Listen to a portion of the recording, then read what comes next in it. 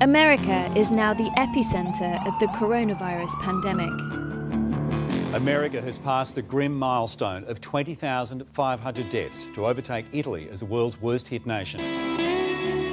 Many blame the president for the scale of the crisis. These are the lonely times for a president.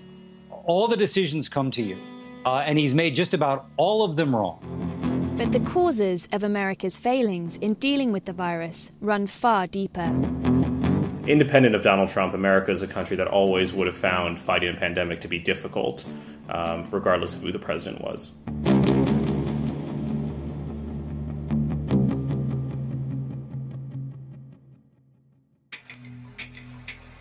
When the novel coronavirus hit America, President Donald Trump's administration was slow to act.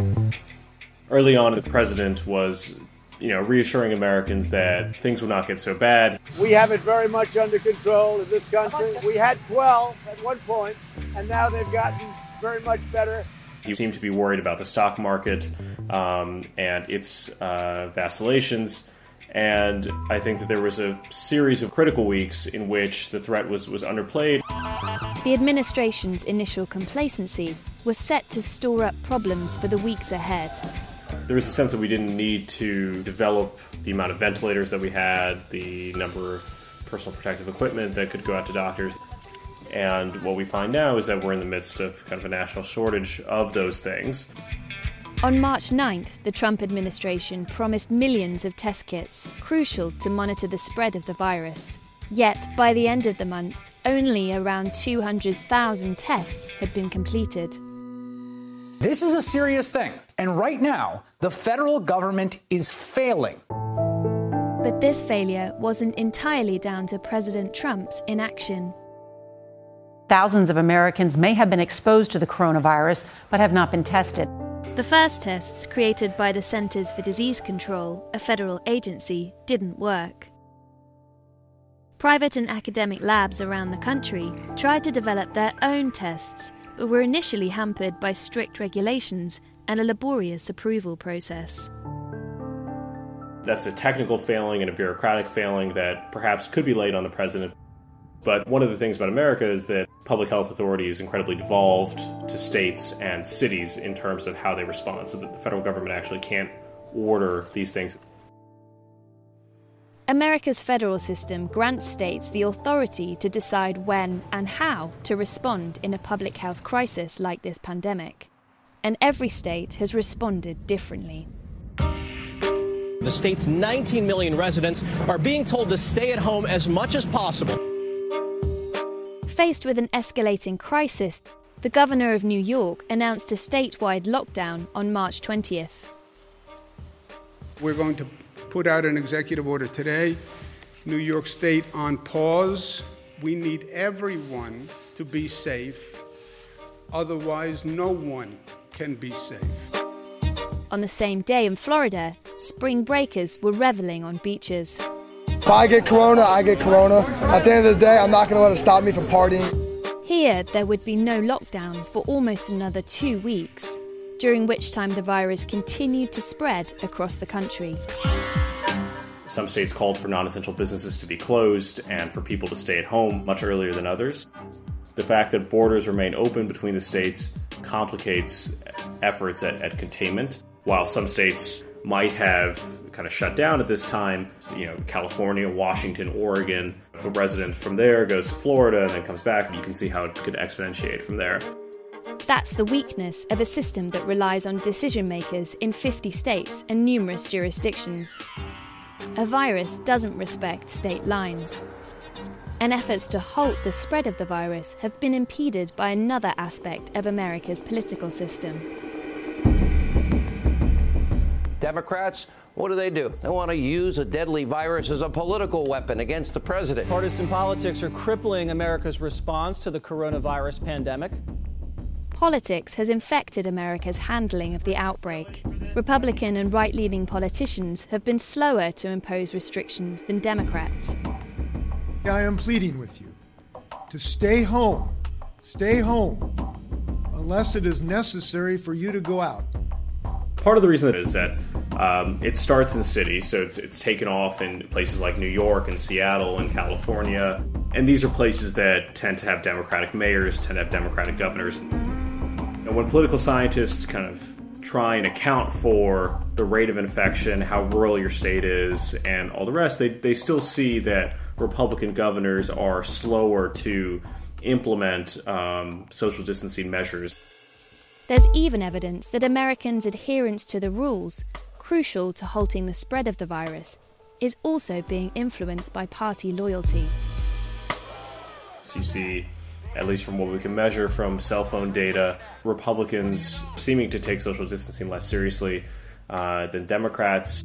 This blanket spread of shutting down businesses, it's an economic disaster for Michigan, and people are sick and tired of it.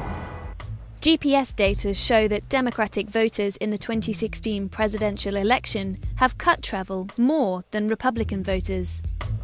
In Hawaii, where the majority voted Democrat in 2016, people more than halved their travel in March. In Wyoming, where the majority voted Republican, travel actually increased slightly.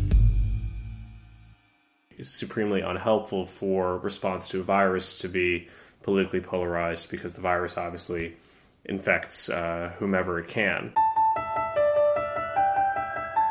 On April 11th, America overtook Italy to become the worst-hit country in the world.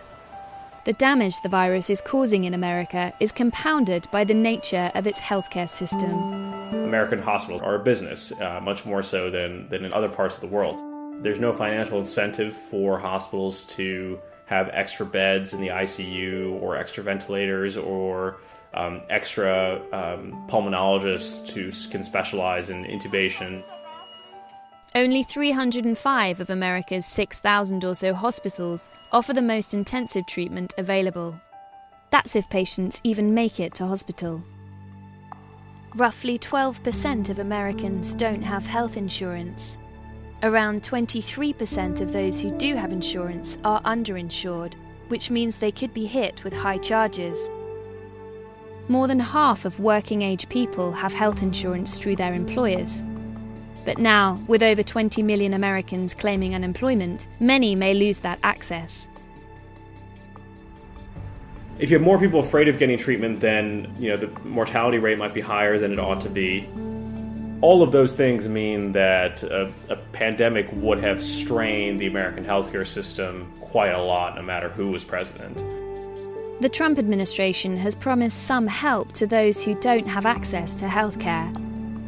Today I can so proudly announce that hospitals and healthcare providers treating uninsured coronavirus patients will be reimbursed by the federal government using funds from the economic relief package Congress passed last month.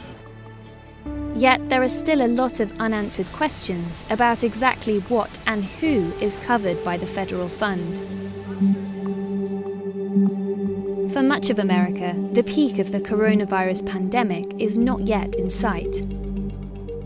On April 16th, President Trump presented a set of guidelines on how and when social distancing measures could be lifted. He made it clear that the next move is up to each individual state. Every state is very different. If they need to remain closed, we will allow them to do that. And if they believe it is time to reopen, we will provide them the freedom and guidance to accomplish that task. Yet the president immediately undermined his own guidelines by showing support for a growing protest movement demanding an end to lockdowns. These are people expressing their views. I see where they are and I see the way they're working. They seem to be very responsible people to me. Donald Trump has presided over and done much to encourage America's disjointed response to the pandemic. The combination of an erratic president, federalized government, and a complex and fragmented healthcare system means America's already high death toll will continue to mount. I'm Idris Khaloun. I'm the U.S. policy correspondent for The Economist. I've been writing about how coronavirus has been affecting American small stripes. If you want to read more of our coverage, you can see the link beside me.